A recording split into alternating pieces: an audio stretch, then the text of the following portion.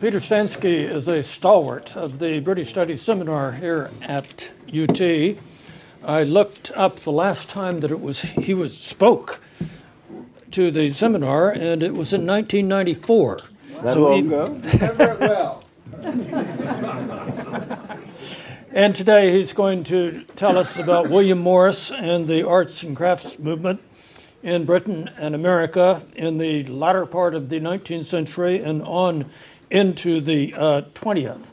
I'll say just a word about Peter himself. Educational experience at Harvard as well as Yale and Cambridge and at Stanford, where he has taught since 1968.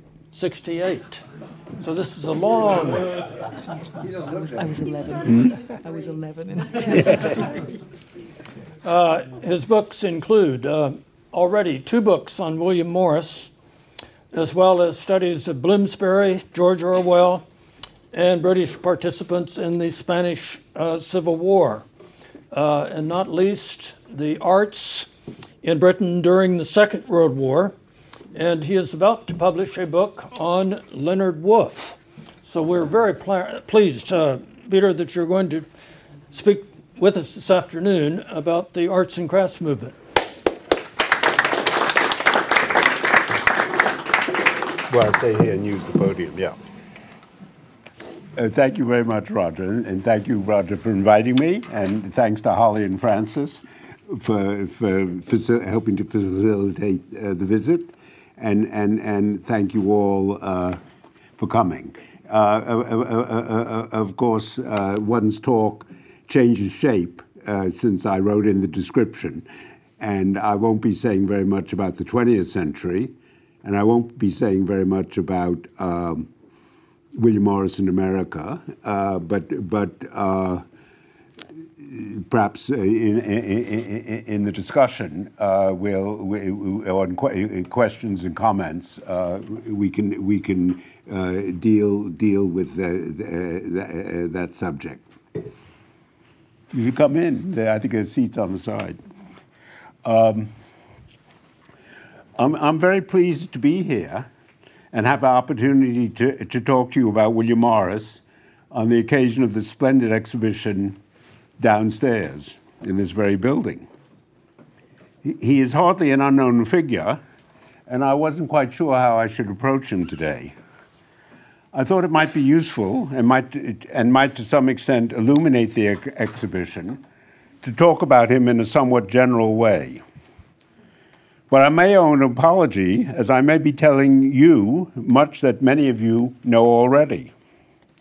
And I'm not particularly putting forward a new interpretation of William Morris.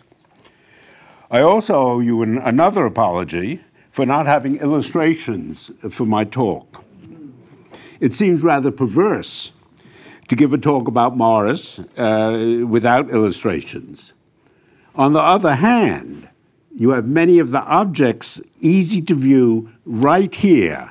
So I feel I have some slight excuse not to show you representations of what you have, the pieces themselves, the real thing, not digitally. There was some discussion earlier about digital humanities, which I think is great, but I don't think one should. And why is it that the real thing, the real manuscript, makes a difference? And digital humanities, which I think is basically a good thing. I was distressed. I hope I won't digress too much, but I think Obama's made a terrible decision not to have the real manuscripts in his library in Chicago. The exhibition, as you know, opened on the 200th anniversary of the birth of John Ruskin, on his birth on February 8, 1819. And it's also, of course, appropriate that there's the strong tradition of sherry at these events because the Ruskin family, that's how they made their money. They were sherry. They owned vineyards or imported sherry and that made them very rich. And that Ruskin could have the life that he led because of sherry. Ruskin was an artist himself, but not, I think it's fair to say, a major one. nor was art as a practitioner his primary commitment, but rather it was much of his voluminous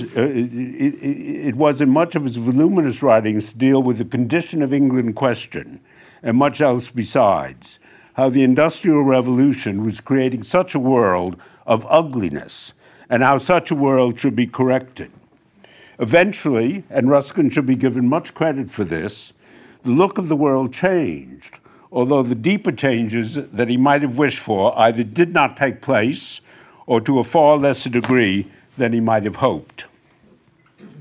But I think it is also accurate to say that in moving Ruskin's ideas forward, and particularly in changing the look of our world, which is the great theme of the exhibition, everyday life, that the world changed because the look of the world changed because of the arts and crafts movement, William Morris was, I think, the single most important figure.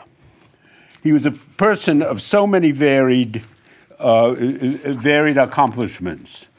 He also fits into the category of figures who have always intrigued me in my study of English history.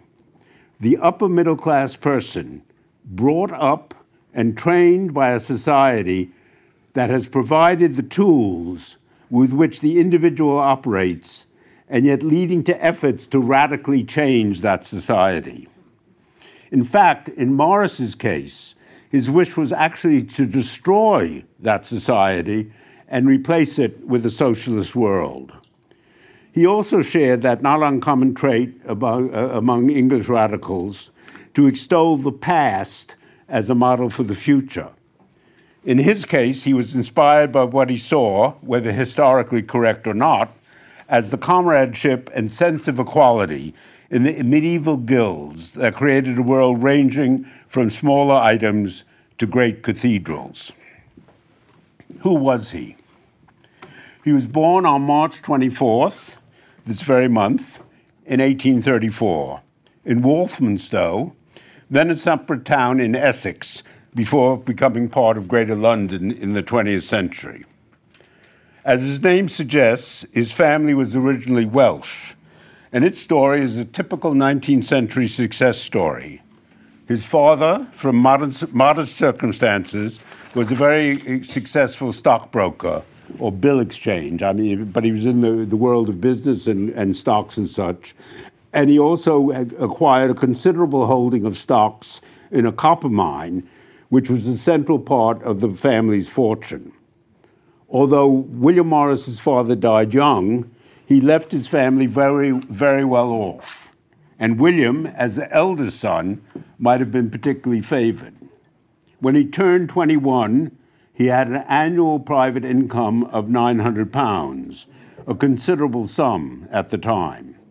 He appreciated the freedom, the Golden Island, as E.M. Forster called him, the freedom that this income gave him and allowed him to explore various career possibilities and not to actually earn any money himself until he was 25. As he wrote in 1883, "If I had not been born rich or well-to-do, I should have found my position unendurable, should have been a mere rebel against what would have seemed a system of robbery and injustice."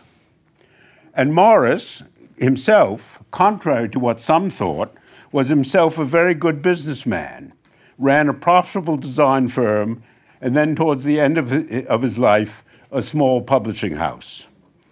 In many ways, he was a very practical man and realized that it was necessary to earn money in the capitalist system in order to provide the funds that would allow him to work towards totally destroying and subverting the system that made his income possible. And it's, in a way, a paradox of his life, but I think, in my view, a very attractive one.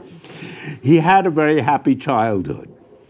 When he was 6, the family moved to its grandest house, Woodford Hall, with 50 acres of park and 100 acres of farmland. He was a young romantic, saturating himself at a very young age in the novels of Walter Scott and writing about the nearby Epping Forest, frequently dressed in a toy suit of armor. In his early days, he was fairly religious, influenced by his mother and his favorite sister. And until the end of his Oxford years, he thought he might become an Anglican priest. After his father's death, the family moved to a smaller but still grand house, Waterhouse in Walthamstow, now the William Morris Gallery, which has been fairly recently renovated and is after a fight with the local council, but eventually the local council came around, and it's really quite wonderful. But I also might want to mention, and to me it's sort of symbolic of how the interconnectedness of things in England. I believe I have this right, then that very improbably, when the gallery opened in the 1930s, it was opened by the Conservative Prime Minister, Stanley Baldwin. And of course, the reason that Baldwin opened it, the connection, as I'll mention later, is that he was Burne-Jones's nephew. And so he had a family connection. And then when it was reopened after the Second World War, and Morris had very profound, as I'll say, had very profound doubts about parliamentary politics. It was reopened by then Prime Minister Clement Attlee. But I mean, I love it that it was Baldwin and Attlee who were the official openers of the museum at two different points. He had what was becoming the traditional education of his class, and at the age of 13, he went to Marlborough, one of the up-and-coming new boarding schools, founded to serve the ambitions of the middle class, to educate their sons appropriately and train them to become rulers of the state and figures of empire and have successful careers. Fortunately for Morris, the school was not yet very well organized. There were schoolboy riots, which he participated in, and he was able to spend much time enriching his sense of nature, which would contribute so much to his later designs, through his freedom to wander about in the nearby Savernake Forest, as well as other rural sites. In 1851, his later design history was indicated by his adolescent refusal to go to the Great Exhibition, to enter it, based on what he had heard about it. He was not yet politically radical, but the exhibition would come to stand for the international triumph of Britain. But also more significantly, despite the building itself being such a beautiful triumph of functionalism, the Paxton glass design, many of the British objects on display were examples of overly elaborate design committed to ostentatious display rather than practicality and simplicity that would become characteristic of the arts and crafts movement. He entered Exeter College in October 1852. His experiences there were crucial for his future. Less in his formal studies, he was doing a past degree, but what is often as important, if not more so, for the college years, his multiple interests would take shape, and he made the friends that he would have for the rest of his life, most notably the artist Edward Burne-Jones, then plain Edward Jones. He also became a poet and helped pay for the journal that published his work. In his lifetime, and this is too easily forgotten, his greatest fame, in fact, was a poet. Most notably, his multi-volume work, The Earthly Paradise. And from time to time, he was given the nickname, because of his political views, I think, of the Earthly Paradox. He might well have become a poet laureate, in fact, at the time of Tennyson's death, if it hadn't been for his far-left politics. Now his poetry, I think, but there might be English scholars here who say I'm wrong, but I think tends to be the least studied, it's still studied, but the least studied of his extraordinary range of accomplishments. And his earlier, rather splendid earlier poems are now of greatest interest. He and Burne-Jones became dedicated to fight against what they called shoddy in the world. The question was how best to do it. At first, they thought they might do it by becoming Anglican priests. Ironically, it was while taking a tour which overwhelmed them with the beauty of cathedrals, the cathedrals in northern France, that they came to the conclusion that they would try to change the world through art, not religion. His reading of Thomas Carlyle and also of Pugin and the Pugin book Contrasts is in the exhibition, and even more of John Ruskin while a student was extremely important in shaping his ideas. Carlyle's Past and Present was published in 1855 and heavily influenced Morris, shaping his admiration of medieval guilds and putting him into that tradition of English radicalism, as I've mentioned, looking backwards in order to go forward. Ruskin, whose anniversary of his birth has triggered, I believe, the present exhibition, was even more significant in shaping Morris's thoughts. In 1853, Ruskin had published The Stones of Venice, in which the most important chapter was the nature of Gothic. Years later, Morris would reprint the chapter as the fourth book issued by the Kelmscott Press. There is in his preface, he wrote that chapter, particular chapter, in future days, it will be considered as one of the very few necessary and inevitable utterances of this century. And as the book is wonderfully on display in the exhibition. And it's particularly nice, and I love these connections, that the exhibition, that the book, the copy that's on show here is the one that he gave to Georgina Burne-Jones, wife of the painter. He was his closest male friend, and she his closest female friend.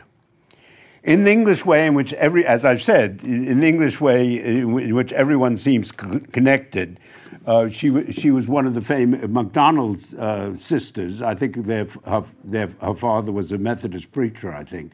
And one of our sisters, as I married, I've forgotten his first name, but Alfred, I think, Alfred Baldwin, Stanley Baldwin's father.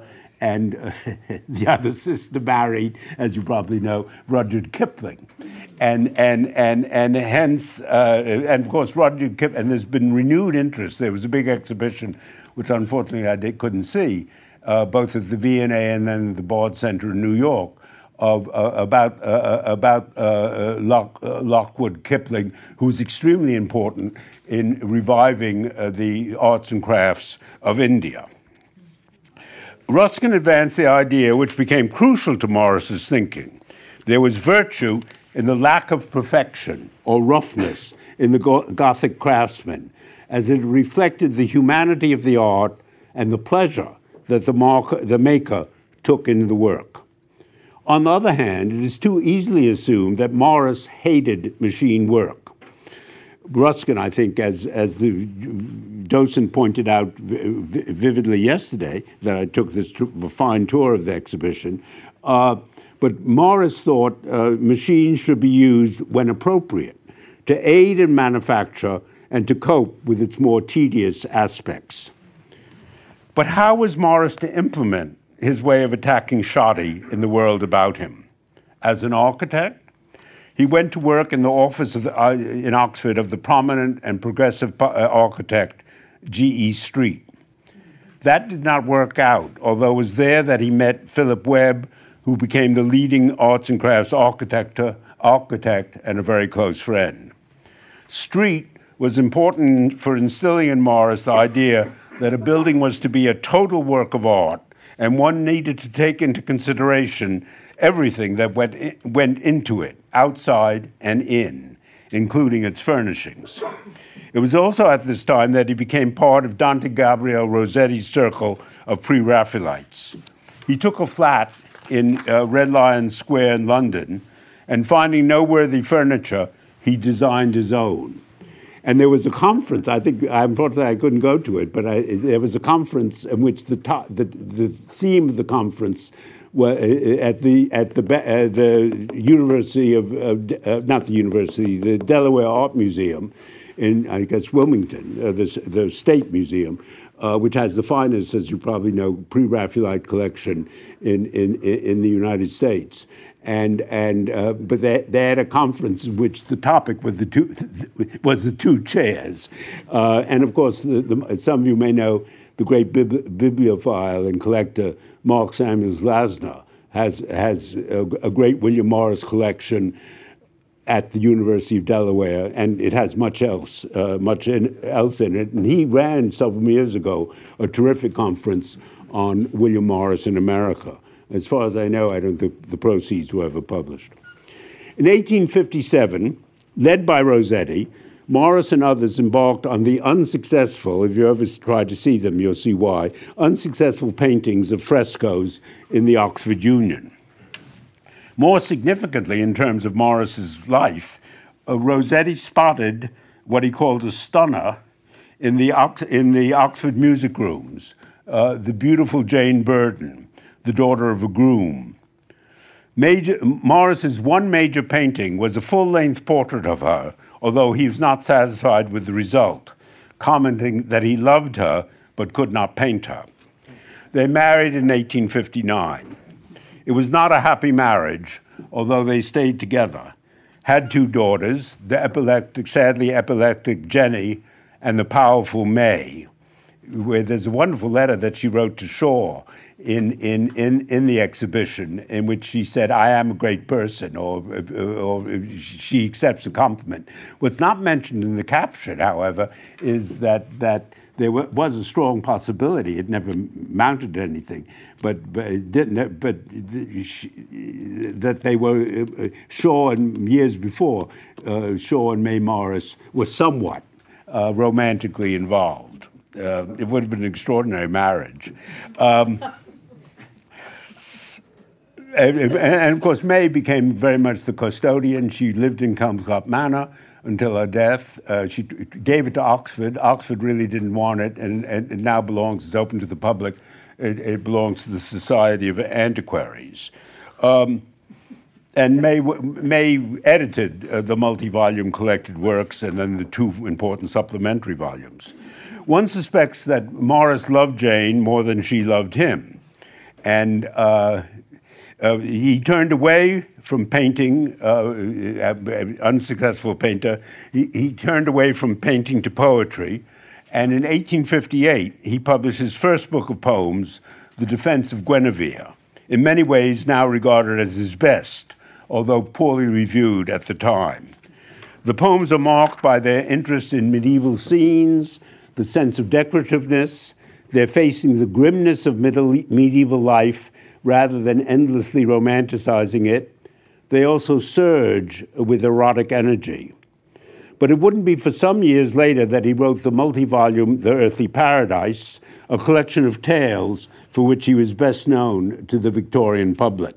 They were the sort of TV series of the time, and people would read them out loud to one another after dinner. And as I say, that was probably his greatest claim to fame in his lifetime. In a sense, his marriage was responsible for precipitating what would be the next step in his career, and was a very important event in terms of his relation to the arts and crafts. He had moved to a larger flat in London, but even so it was too small when he was married. So he could afford to have a house built, which he also thought, which never happened, could be a sort of commune with the Burne-Joneses. Red House, now open to the public via the National Trust, in Bexley Heath, outside London, was designed by Philip Webb in 1860. Some have seen it, perhaps with some exaggeration, as the beginning of modern architecture because of its comparative plainness, almost its sense of austerity. It's a beautiful house not illustrated in the exhibition, but the docent yesterday, she had a photograph of it, which she showed to the group. It looks, in my view, both medieval and modern. It is a two-story building, L-shaped, with a faint feeling of a monastery, although Morris himself believed in jolly dinners with lots of wine. Morris lived there only until 1865, as for his business, he needed to live in London. It's the only house he built for himself. Eventually, he would rent Kelmscott Manor, a beautiful old house in Kelmscott Village, comparatively near Oxford, and the handsome Georgian, which he renamed Kelmscott House on the Thames in Hammersmith, now owned by the William Morris Society, although its actual headquarters is in the Coach House on the grounds. He would come to see buildings and books as exemplary total works of art. Morris and his friends felt they needed to design themselves what would go into the house in terms of furniture and what was on the walls that were frequently painted with patterns designed by Morris, as well as he and others creating murals and hangings for the house. The aim, unlike so many Victorian objects, was not to impress others, but rather to provide comfort and beauty for those who lived there. An ordinary person could not build such a house, but it suggested a direction that domestic architecture might take. Morris and his closest friends now thought that they might be able to transform the look of everything about them. So in 1861, the firm of Morris, Marshall, Faulkner and Company was established. Morris was always the major figure, and that was recognized in 1875 when the firm was reorganized as Morris and Company. Though not in its original name, Rossetti and Burne-Jones were very much involved, which is clear from in the exhibition. As Morris wrote about the firm in 1883, all the minor arts were in a state of complete degradation, especially in England, and accordingly, in 1861, with the conceited courage of a young man, I set myself to reforming all that and started a sort of firm for producing decorative objects. He was incredibly prolific. In the 1870s, he created more than 600 designs, mostly for textiles and wallpapers. The exhibition includes his very first textile design, Daisy, of 1862, and his last, Compton, in the year he died, 1896, as well as three others, as well as many examples of his wallpaper. They were virtually all inspired by the natural world. At first, they were hand-produced by the firm, but many of them were done, as it says in the exhibition, by machine by Jeffrey and Company, and now many of them are still available from Sanderson and Company. It could be said that he was the greatest pattern designer of the 19th century. As he wrote, almost all the designs we use for surface decoration, wallpapers, textiles, and the like, I designed myself. I've had to learn the theory and to extend the practice of weaving, dyeing, and textile printing, all of which I must admit has given me and still gives me a great deal of enjoyment. Ironically, as Morris was pretty much without religion, the firm was very involved and profited greatly from the manufacture of stained glass windows, mostly designed by Rossetti, Ford Madox Brown, and Burne-Jones, although Morris himself designed 150 himself. They were done mostly for the many churches being built in the 19th century. And of course, he also did windows for churches that already existed. But eventually, he decided that he would not do windows for existing churches, just for new churches. 600 churches in Britain have windows designed by the Morris firm, as well as churches abroad. And perhaps the best-known example in America is, I think it's the main church is Trinity Church in Copley Square in Boston. Its historian, the historian of Morris's stained glass, Charles Souter, regards it as that Morris's glass and well, of course Morris and his associates as the greatest stained glass since the 16th century. Morris also revived the making of tapestries. He would weave himself while composing poetry. There is a continual and difficult, in a way, paradox in Morris's career as a businessman. He was not particularly radical, I don't think, when he began his business, but he became increasingly so in subsequent years, ultimately coming to believe that capitalism should be replaced by Marxist socialism, by revolution, if necessary. But to finance his political beliefs, as well as his life, he needed to make money, particularly as his private income was in decline. He paid his 100 or more workers well, and there was some profit sharing, but they were by necessity part of the commercial system that he abhorred.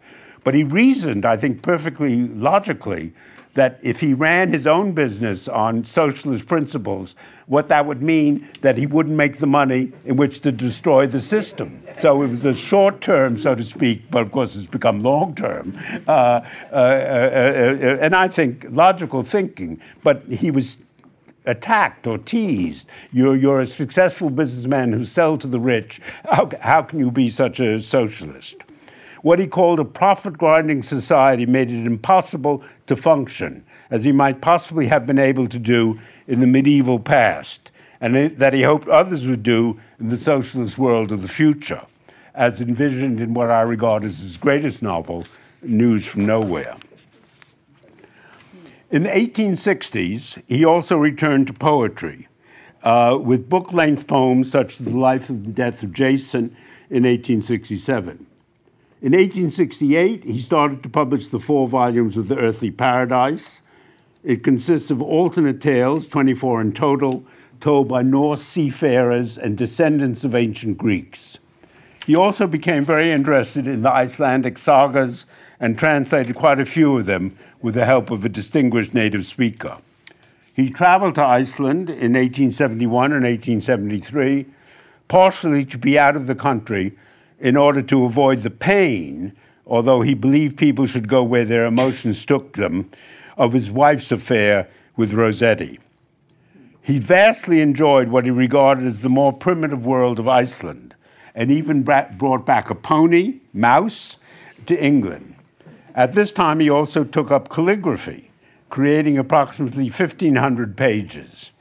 The range, quality, and quantity of his talents were breathtaking. In the mid-1870s, his attention turned to politics, and he began his pilgrimage leftwards.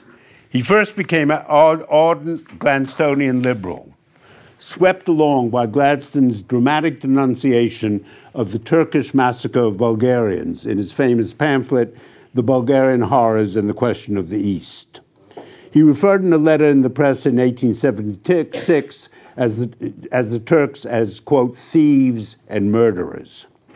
As a wealthy activist, he became the treasurer of the Eastern Question Association, as well as sometime later, treasurer of the National Liberal League. But as the 1870s progressed, he became increasingly disillusioned with traditional politics. Once the Liberals were back in office in 1880, he was disturbed by their coercion of Ireland and the bombing of Alexandria. This multifaceted man made one of his greatest contributions in 1877 as the major founder of probably the first group of its kind, the Society for the Preservation of Ancient Buildings, which had the nickname Anti-Scrape. It is still an active and important organization, and may have been the very first of these societies, such as Georgian Society, Victorian Society, and so forth. And it's still somewhat controversial. He was increasingly horrified by the tearing down of older buildings of merit. But he approached the problem somewhat unusually in that he hated restoration. His enemy was the great Victorian architect, Gilbert Scott, and his rebuilding of ancient buildings so they would in effect be reproductions and not genuine articles, untrue, in Morris's view, both to the time when they were built and their present age. Morris believed that in order to keep true to the original building, the minimal should be done to keep it in good repair. And if that weren't possible, the building should be allowed to have a decent death. The society made him more of a public figure and helped lead him to become more and more political, to give more and more public talks. He talked about art and politics. As he remarked in 1883, I have only one subject on which to lecture, the relation of art to labor. The need for revolutionary change became more and more his preoccupation. He wanted a society which consisted of semi-independent units, not centrally controlled. He increasingly believed that the destruction of private ownership was essential. He placed less and less faith in traditional politics. His disdain for it is demonstrated in that in News from Nowhere, the disused Houses of Parliament have become storehouses for manure. There was the growing political unrest of the 1880s in England. He was more and more involved in political organizations which he helped finance, the various precursors of the Labour Party. Ironically, I think he was too individualistic to be a good party man. He first joined the Social Democratic Federation, whose membership card he designed. I think it's in the exhibition. Under the leadership of H.M. Heinemann, it had a Marxist orientation, which Morris supported. But in his view, it was too committed to parliamentary politics. He read Das Kapital in French in a cheap edition, although he claimed he never quite understood its economics. Yet, like Marx, he became a profound critic of the alienation of the laborer from work. The volume that he read was bound for Morris by the great bookbinder, who figures in the exhibition, the great bookbinder and later printer, T.J. Cobden Sanderson. Aspect that I'm fond of is that when in a Cobden Sanderson exhibition, I think it was, of his bindings, and he was perhaps the greatest under Morris's influence, perhaps the greatest bookbinder of the 19th and early 20th century. This copy of Das Kapital is displayed. But what I love, in the caption, it says, "This book is not worthy of its binding." But what they mean, it's not a political comment. They're commenting that it was a cheap edition that didn't deserve such, because of its lack of quality as a work of printing, that it didn't deserve this magnificent binding. In 1889, he declared himself a communist. He felt that art could not flourish under capitalism. He had announced his conversion to socialism earlier in 1883, rather incongruously in a lecture at Oxford chaired by John Ruskin, although Ruskin was a suitable chair, but the university authorities were rather upset that this very radical talk had been given under the aegis of the university. As he said, so long as the system of competition in the production and exchange of the means of life goes on, the degradation of the arts will go on. He became fed up with the traditional politics of the Federation and moved in a more anarchist direction. And he formed a new group, the Socialist League. He was its leader until 1890. Its membership card, designed by Walter Crane, depicted Morris as a blacksmith at an anvil.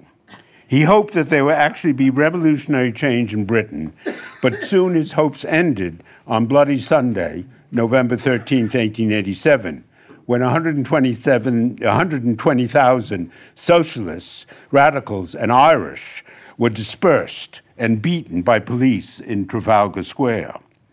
Morris wrote a death song for Alfred Linnell, one of the two men killed at the demonstration, to be sold for the benefit of his children. The more parliamentary inclined members of the Socialist League, led by Marx's daughter Eleanor, withdrew from the Socialist League when they were outvoted.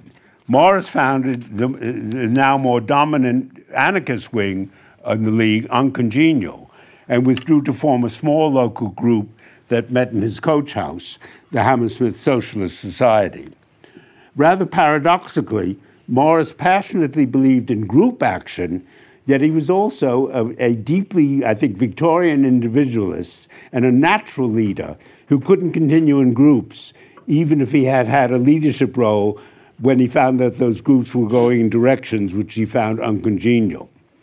His continual aim was that there might be an England where classes and private property were abolished, where workers would enjoy their work and the fruits of their labor, and where exploitation would no longer take place. But he also knew that it was a continual process, and permanently achieving it was almost impossible. Amazingly, at the same time, he was also extremely active in his firm, which continued to do well, although he was increasingly influential through younger disciples. Among others, A.H. McMurdo and Herbert Horn founded the Century Guild in 1882. The Art Workers Guild was established in 1884, and C.R. Ashby formed the Guild of Handicraft in 1888, and all of them are cited in the exhibition.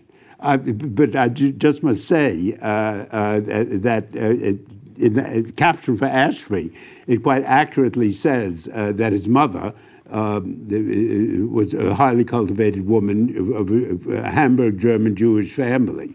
But what has always sort of amused me and is not mentioned in the caption, his father was H.S. Ashby, and his great claim to fame, he's the most significant. He published this 3-volume work, which is a bibliography of pornography. And also, according to Stephen Marcus, he may have been the author of My Other Life, or whatever, the famous sort of anonymous pornographic autobiography of the 19th century. And what I always love is his son, C.R. Ashby, was a proponent of the book Beautiful, and H.S. Ashby was the proponent of the book Dirty. Also in 1888, or 1887, it says in the exhibition, I'm now not sure which is the date, the Arts and Crafts Society came into existence. Cobden Sanderson, in fact, was the coiner of now become the canonical phrase, arts and crafts, suggesting that the so-called lesser arts were on the same level as the higher arts. The Society had an annual exhibition that promulgated the style. As this exhibition makes evident, the movement, so shaped by Morris, became increasingly active in the United States. It was influential on the continent as well. Morris gave these organizations his somewhat grudging blessing, as he regarded them as palliatives, not getting to the heart of economics and politics.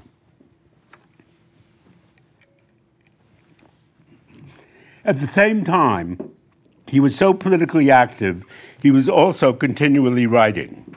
My 2 favorite books of his were written in this period: A Dream of John Ball, published in 1888, and News from Nowhere, i.e. Utopia, in 1891. The former had a splendid frontispiece by Burne-Jones, who didn't share Morris's political opinions, although they remained the closest of friends, with the motto under the drawing of Adam and Eve, it's a drawing of Adam and Eve working in the fields. When Adam delved and Eve spanned, who was then the gentleman? There he recounted, through John Ball, the rebel priest, the failed peasant uprising led by Wat Taylor in 1381. In it he wrote, Morris wrote, how men fight and lost the battle, and the thing they fought for comes about in spite of their defeat, and when it comes, turns out not to be what they meant, and other men have to fight for what they meant under another name. And sort of it encapsulates so much sort of socialist history, sadly, perhaps. There are 2 copies of the book in the exhibition. 2 copies of not the Dream of John Ball, but 2 copies of News from Nowhere in the exhibition, a pirated American edition and the beautiful Kelmscott Press edition of 1892 with C.M. Geer's fine frontispiece depicting Kelmscott Manor, the destination of the book of the trip up the Thames in the novel. News begins with the Morris figure returning disillusioned from a political meeting where 6 were present and 6 divergent views were argued. The next day, he wakes up in the future, a 2-year violent revolution having taken place, ending in 1952 for a victory for socialism.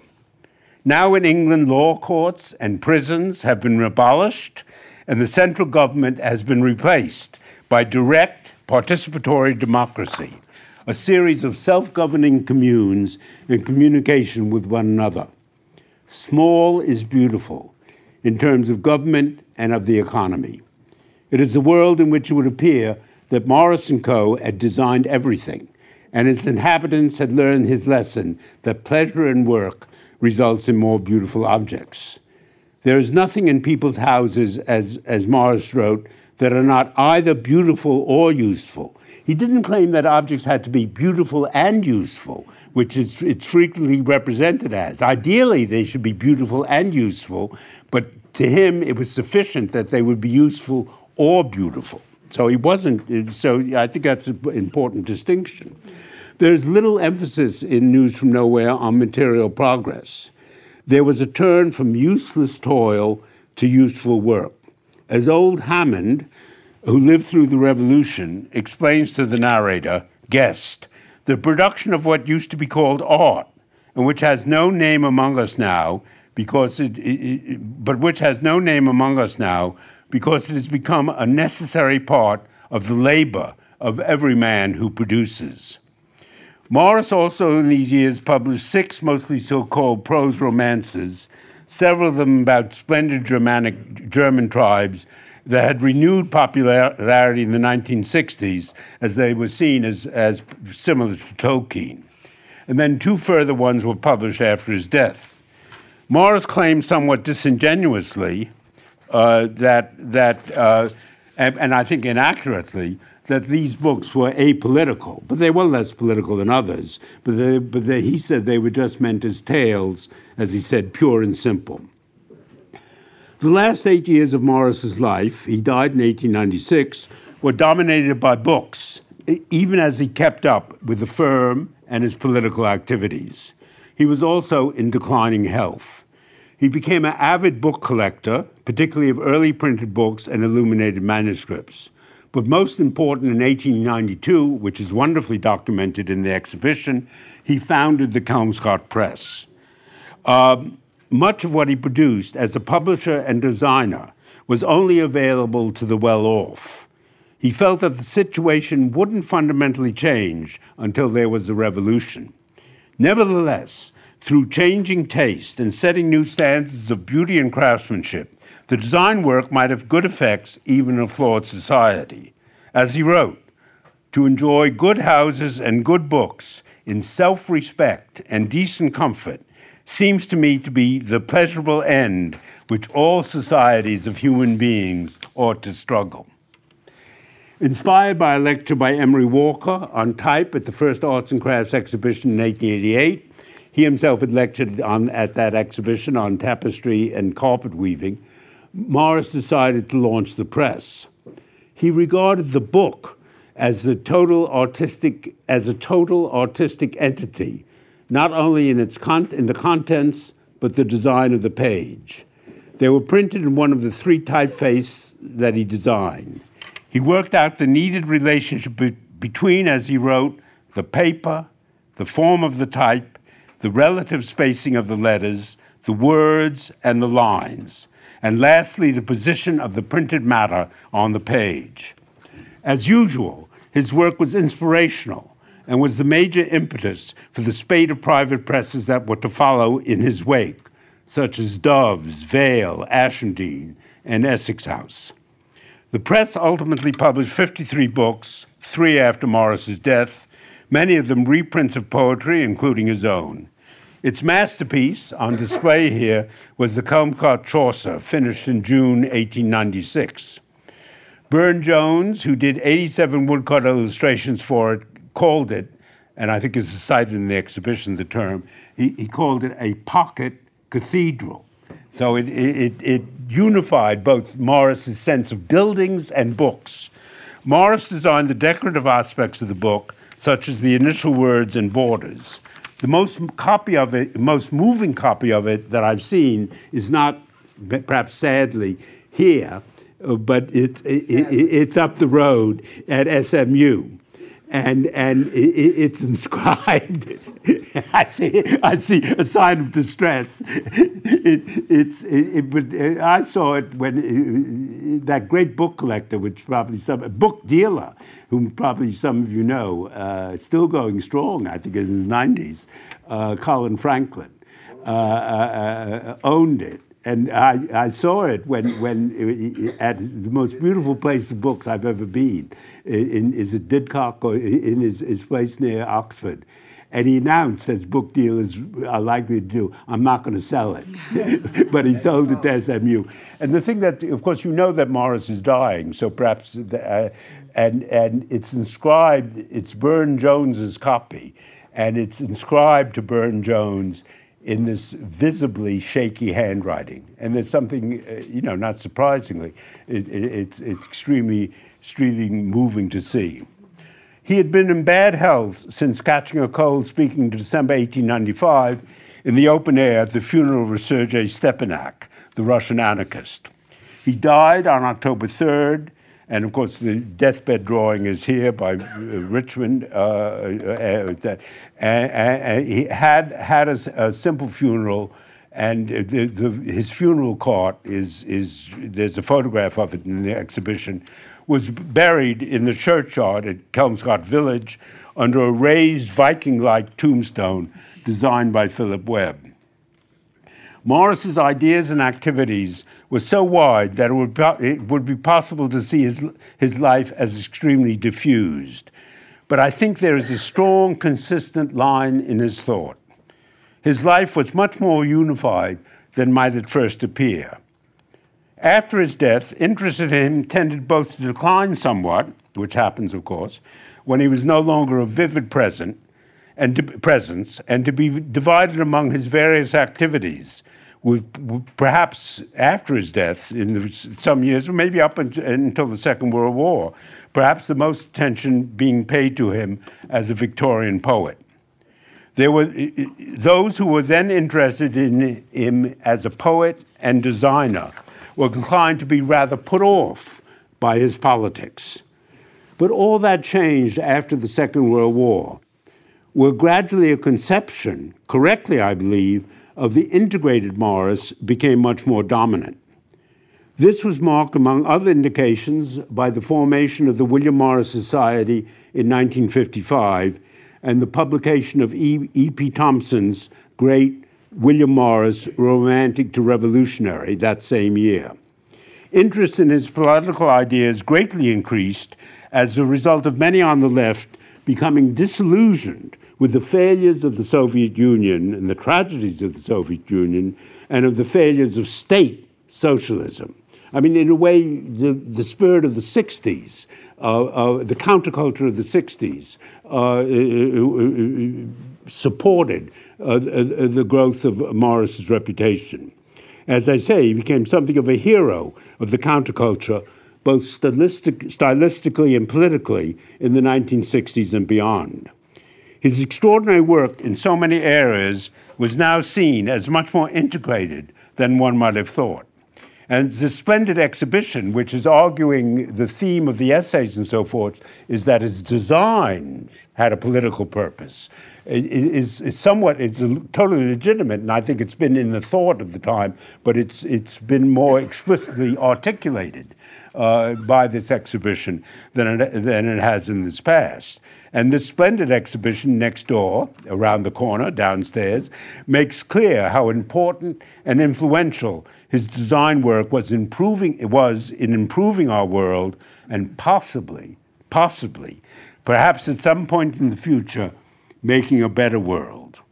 As he wrote, as the last line of News from Nowhere, if others can see it as I have seen it, then it may be called a vision rather than a dream. Thank you.